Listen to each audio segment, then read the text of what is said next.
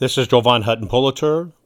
I'm reading in the form of a special presentation, the December 24th, 2022, 10:45 a.m. Mountain Time, Superior Court of Arizona, Maricopa County, ruling of the Honorable Peter A. Thompson in regards to the case known as Kari Lake versus Katie Hobbs.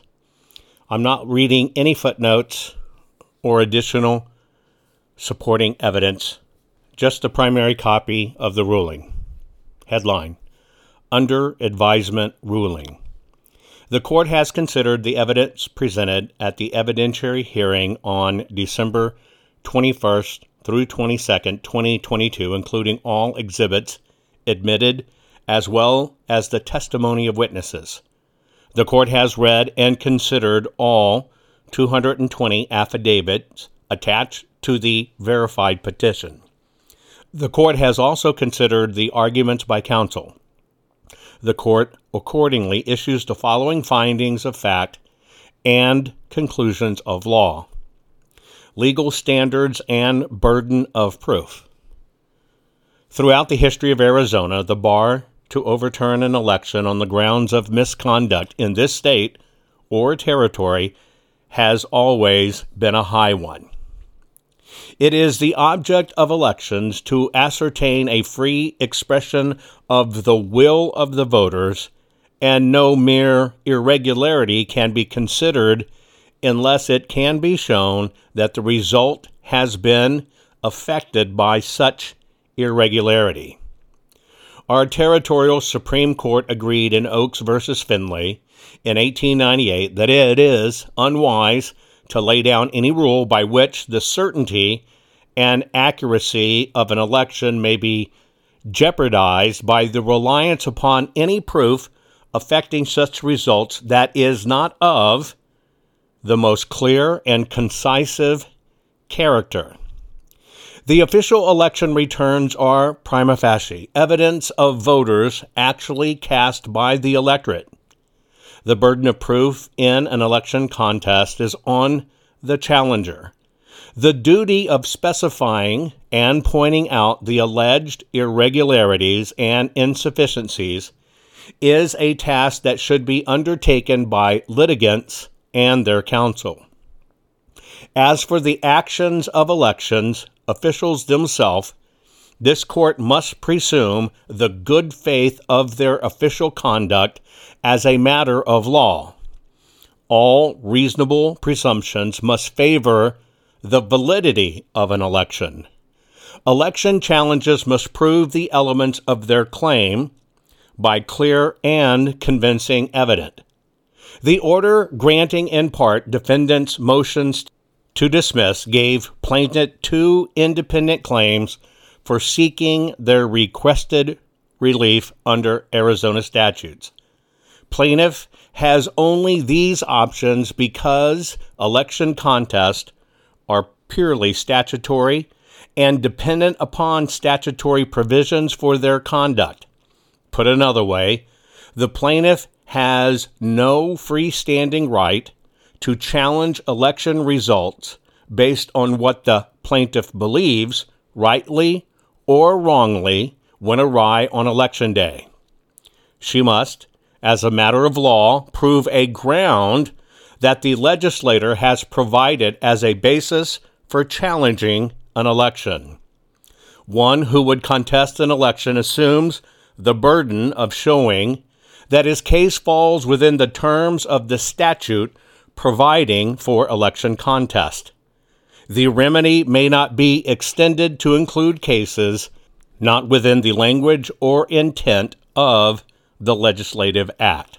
Failure of a contestant to an election to strictly comply with the statutory requirements is fatal to his or her right to have the election contested. Plaintiff's remaining claims are based on the following statutory ground: misconduct on the part of election boards or any members thereof in any of the counties of the state, or on the part of any officer making or participating in a canvass for a state election. Arizona statutes provide this trial was premised on the plaintiff's theories arising from the second clause concerning an officer making or participating in a canvass. The order permitted 2 counts to proceed to trial. 1, the claim that the ballot on demand, or BOD printer, malfunctions experienced on Election Day were caused intentionally, and that these malfunctions resulted in a changed outcome. And 2, the claim that Maricopa County violated its own election procedures manual, known as the EPM, as to the chain of custody procedures in such a way as to result in a changed election outcome. As outlined in the order partially granting the motion to dismiss, there are 4 elements to each claim. Plaintiff needed to prove by clear and convincing evidence each element to be entitled to relief. Claim 1, that the alleged misconduct, whether the BOD printer irregularities or the ostensible failure to abide by county election procedures, was an intentional act. Claim 2, that the misconduct was an intentional act conducted by a person covered by Arizona Statute 16672, that is, an officer making or participating in a canvass. Claim 3, that the misconduct was intended to change the result of the November 2022 general election. And Claim 4, that the misconduct did, in fact, change the result of the election. It bears mentioning that because of the requested remedy, setting aside the result of the election, the question that is before the court is of monumental importance to every voter. The margin of victory as reported by the official canvass is 17,117 votes, beyond the scope of a statutorily required recount. A court setting such a margin aside, as far as the court is able to determine, has never been done in the history of the United States. This challenge also comes after a hotly contested gubernatorial race and an ongoing tumult over election procedures and legitimacy, a far less uncommon occurrence in this country. The court acknowledges the anger and frustration of voters who were subjected to inconvenience and confusion at the voter centers as technical problems arose during the 2022 general election. But this court's duty is not solely to incline an ear to public outcry. It is to subject plaintiffs' claims and defendants' actions to the light of the courtroom and scrutiny of the law. It is the boast of American democracy that this is a government of laws and not of men. And so, the court begins with a review of the evidence. Headline: Discussion.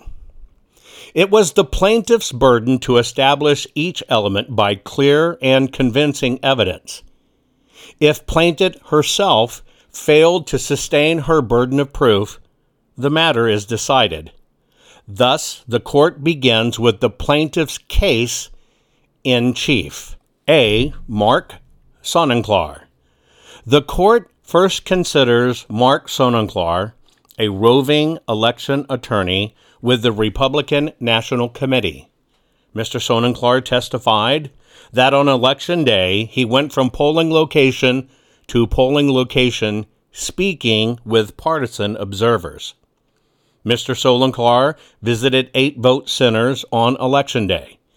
He testified of his personal knowledge of 1, the failure of the tabulators at multiple locations to accept ballots, and 2, his own personal estimate of the rate of failure.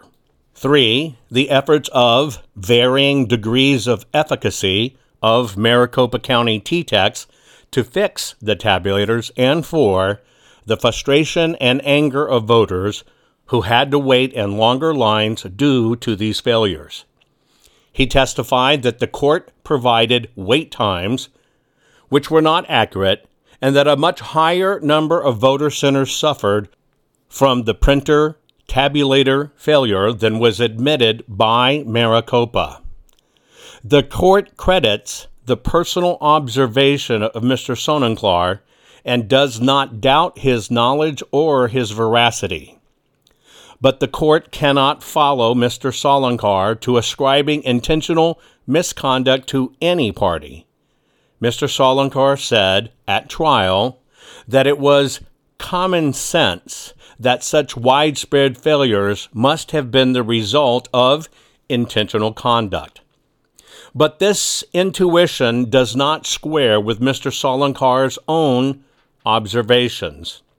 For one thing, the county T-Techs being sent to troubleshoot and fix the issues with tabulators are not consistent with a scheme by a person or persons to alter the result of an election. Mr. Sonnenklar testified to nothing that suggested those techs' efforts were anything other than best efforts intended to remedy the problem. Second, as Mr. Sonnenklar himself admitted, he did not personally observe anything that allowed him to support his intuition that someone had engaged in intentional misconduct. Third, Mr. Sonnenklar admitted that he had no technical knowledge which would allow him to infer that these ostensible technical failures were anything but malfunctions rather than malfeasance. Last, Mr. Sonnenklar admitted that he had no personal knowledge of any voter being turned away from the polls as a result of the ballot-on-demand printer failures. As far as the evidence of misconduct is concerned, the court finds nothing to substantiate plaintiff's claim of intentional misconduct as to either claim through Mr. Sonnenklar's testimony. B. Heather Honey. The court next considers Heather Honey, a supply chain auditor and consultant who testified primarily concerning the chain of custody claim. The court again credits Ms. Honey's observations and personal knowledge of the system of early voting ballots. As relevant to misconduct, her testimony makes two main points. One, that Maricopa County did not produce, pursuant to a Public Records Act request, Maricopa County delivery receipt forms for ballot packets dropped off by voters at drop boxes on Election Day. 2. That an employee of Runbeck Election Services, a county contractor, averred that Runbeck employees were permitted to submit about 50 ballot packets of family and friends into the ballot stream improperly. Again, the court does not doubt Ms. Honey's veracity, but her testimony is of limited use in making a finding that intentional misconduct occurred. For one thing, Ms. Honey agreed during cross-examination that while she has not received the Maricopa County delivery receipt forms, she does know that these forms do, in fact, exist. While she testified that the public records request has not yet been fulfilled, to the extent that there is a claim to be made for insufficient production by Maricopa County in response to a public records request, that the claim is not before the court. Because plaintiff's expert agreed that the forms which are the basis for this claim were generated, the plaintiff cannot point to their absence writ large as a violation of the Election Procedures Manual. Next, as to the 50 ballot packets, Miss Honey admitted that neither she nor her contacts with Runbeck had personal knowledge of any permission given by Maricopa County to Runbeck employees to bring the ballots of family for improper insertion into the ballot packet counting process. The court must also consider the affidavits by Leslie White and Denise Marie on this point. The White affidavit is less helpful on these points, as Miss White testifies mainly to the limitations of what she was allowed to see as an observer at the Maricopa County Tabulation and Election Center, MCTEC. She expresses worry about the rapid pace of the processes at MCTEC, objects to the limited field of view as an observer, but does not point to any violation of the Election Procedures Manual, nor does counsel draw the court's attention to any Election Procedure Manual violation found in this affidavit. As for Miss Marie's affidavit, the court must weigh her averment that the family ballots were inserted into the ballot stream in violation of the Election Procedures Manual and chain of custody requirements against the sworn testimony of both Mr. Valenzuela and Mr. Jarrett, who testified that Maricopa County employees who follow the EPM have eyes on the ballot process during their time at Runbeck. The court finds the latter more credible given that Miss Marie does not allege anything about Maricopa County employees' roles in this alleged violation.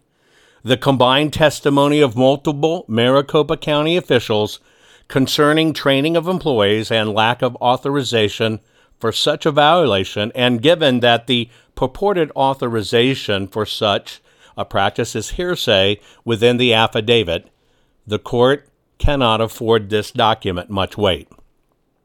In his closing, counsel for the plaintiff argues that it does not make sense that Maricopa County did not know how many ballots Maricopa County had received on election night. But at trial, it was not Maricopa County's burden to establish that its process or procedure was reasonable or that it had an accurate unofficial count on election night.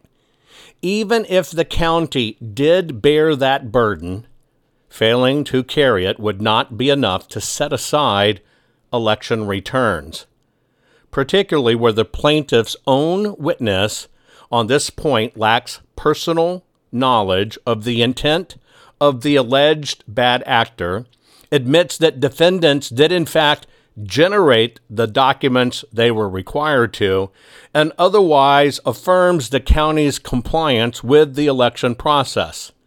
The court cannot say that the plaintiff proved element 1 of count 4 by clear and convincing evidence.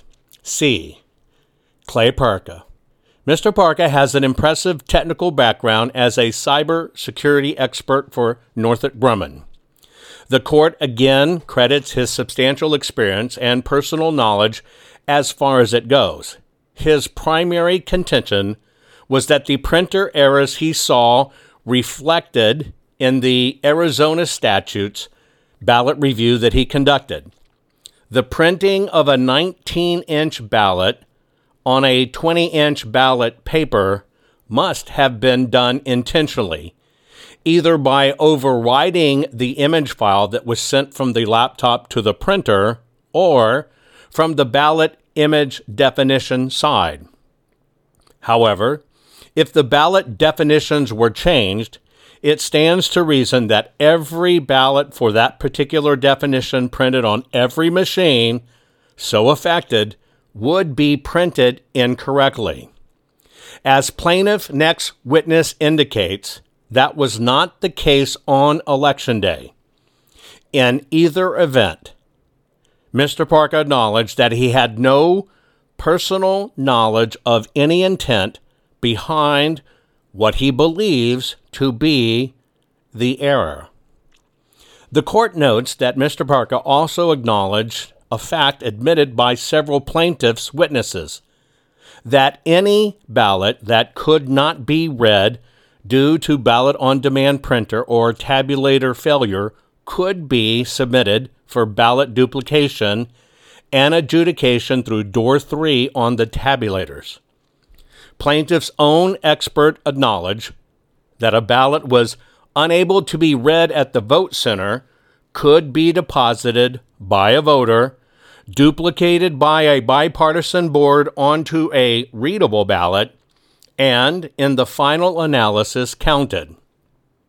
Thus, plaintiff's expert on this point admitted that the voters who suffered from tabulator rejections would nevertheless have their votes counted. This, at a minimum, means that the actual impact element of count 2 could not be proven. The ballot-on-demand printer features did not actually affect the results of the election. Further, as to the intent elements, the court must pair its consideration of Ms. Parker's testimony with that of other witnesses called by the plaintiff. D. David Bittencourt. Mr. Bittencourt was a temporary employee of Maricopa County, a T-Tech, called by the plaintiff to testify as to the technical issues experienced on Election Day. T-Techs, in addition to setting up voter centers, provided technical support on Election Day.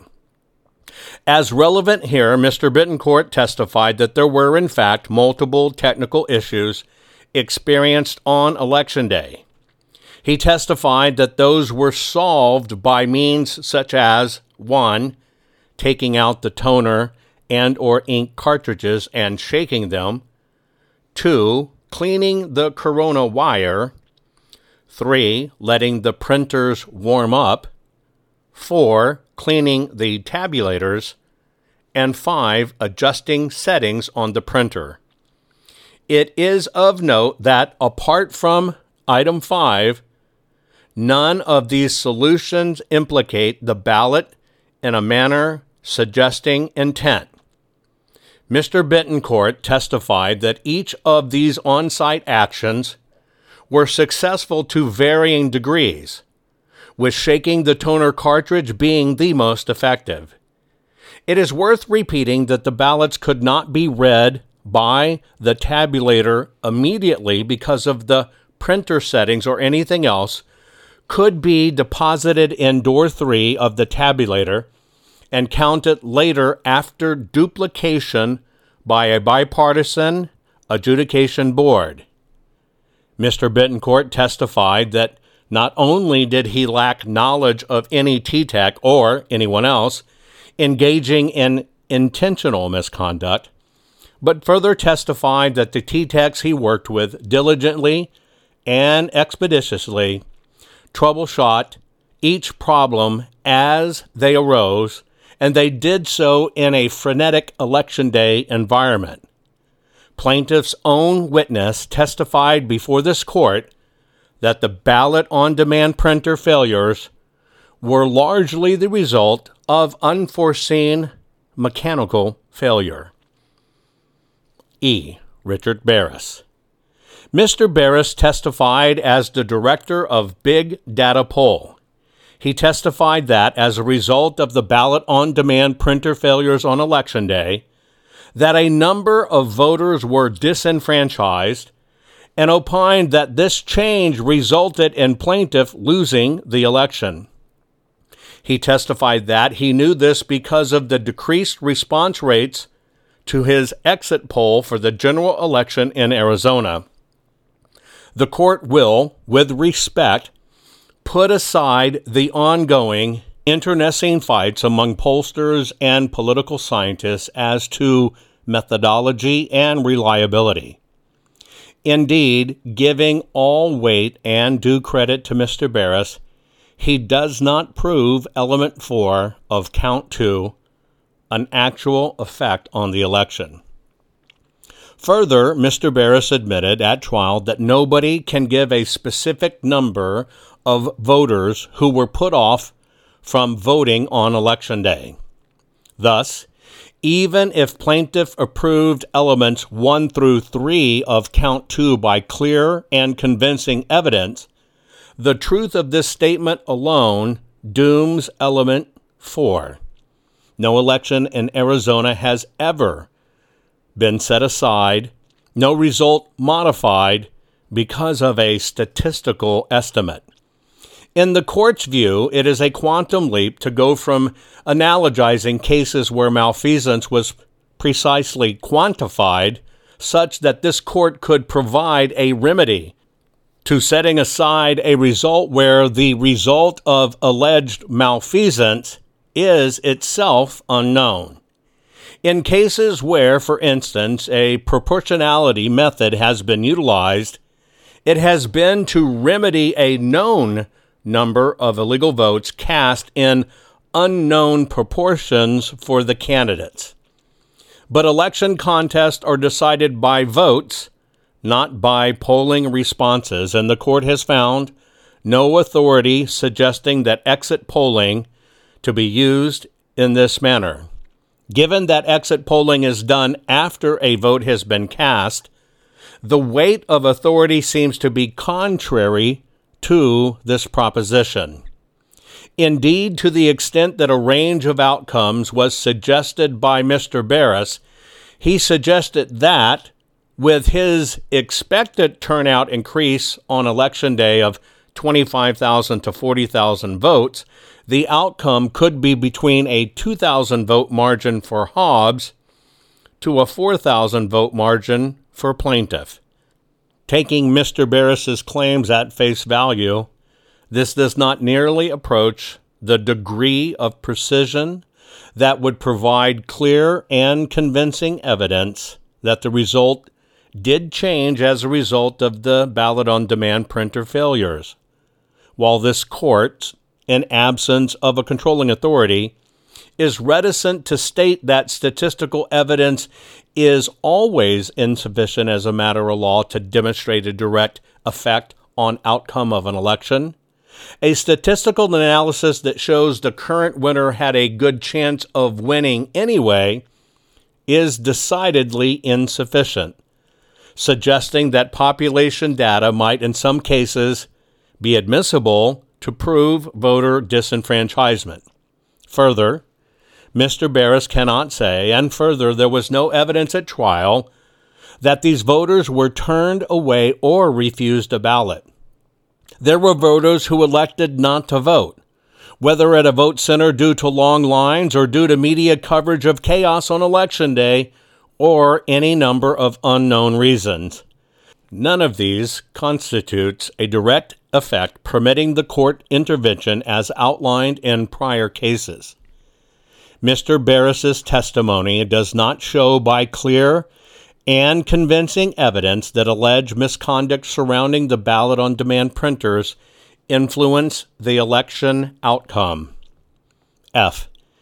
Intentional misconduct standard. The court makes the following observations about plaintiff's case as a general matter.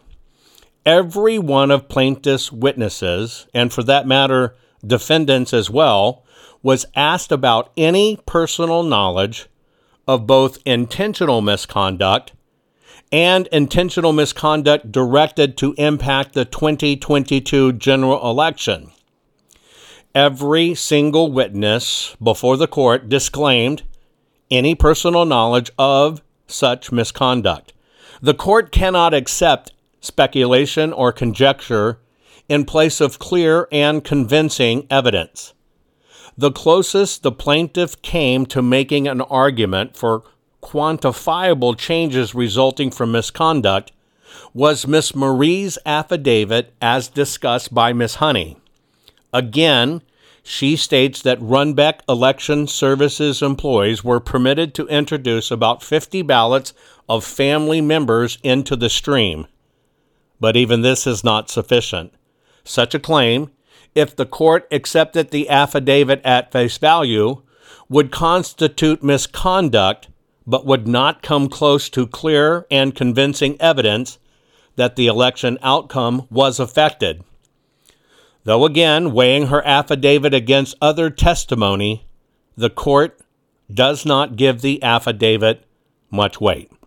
Plaintiff failed to provide enough evidence with which this court could find for her on either count by clear or convincing evidence. To the extent that certain claims were contradicted by defendants, case in chief, it is unnecessary to go into extensive detail, but a few points are worth noting. As Ray Valenzuela, co-director of elections for the Maricopa County Recorder's Office, testified, no direction or permission was given by Maricopa to Runbeck to allow its employees to submit ballots in any manner other than authorized to the general public. He, Mr. Jarrett Scott, also a co-director, and Mr. Stephen Richer, county recorder, each testified that Maricopa County election workers are trained to follow the election procedures manual, and that, to their knowledge, it was done in 2022. As noted above, both Mr. Valenzuela and Mr. Jarrett testified that Maricopa County employees were observing the ballots at each stage in the process. Plaintiff brought forward no evidence sufficient to contradict this testimony. It bears mentioning that election workers themselves were attested to by both plaintiff's witnesses and defendant's witnesses as being dedicated to performing their role with integrity.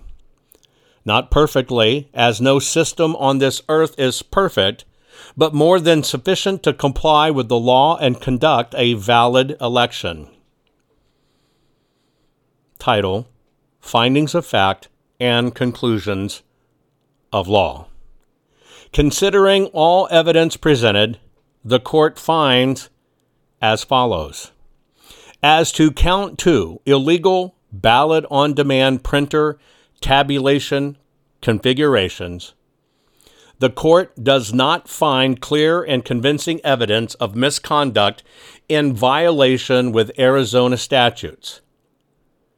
The court does not find clear and convincing evidence that such misconduct was committed by an officer making or participating in a canvass under Arizona statutes. The court does not find clear and convincing evidence that such misconduct was intended to affect the result of the 2022 general election. The court does not find clear and convincing evidence that such misconduct did in fact affect the result of the 2022 general elections. As to count 4, chain of custody violations, the court does not find clear and convincing evidence of misconduct in violation with Arizona statutes. The court does not find clear and convincing evidence that such misconduct was committed by an officer making or participating in a canvass under Arizona statutes. The court does not find clear and convincing evidence that such misconduct was intended to affect the result of the 2022 general election. The court does not find clear and convincing evidence that such misconduct did in fact affect the result of the 2022 general election. Therefore, it is ordered confirming the election of Katie Hobbs as Arizona governor-elect pursuant to Arizona statute. The court notes the representations of the county defendants that a motion for sanctions would be forthcoming, and the court also considers the need of this court to enter an order under Rule 54, Arizona Rules of Civil Procedure, so that an appeal on all issues might be taken in a timely fashion. Therefore, It is further ordered that a statement of cost, including compensation of inspectors under Arizona statutes, must be filed by 8 a.m. Monday, December 26, 2022. Failure to do so by the deadline will be deemed a waiver of those costs.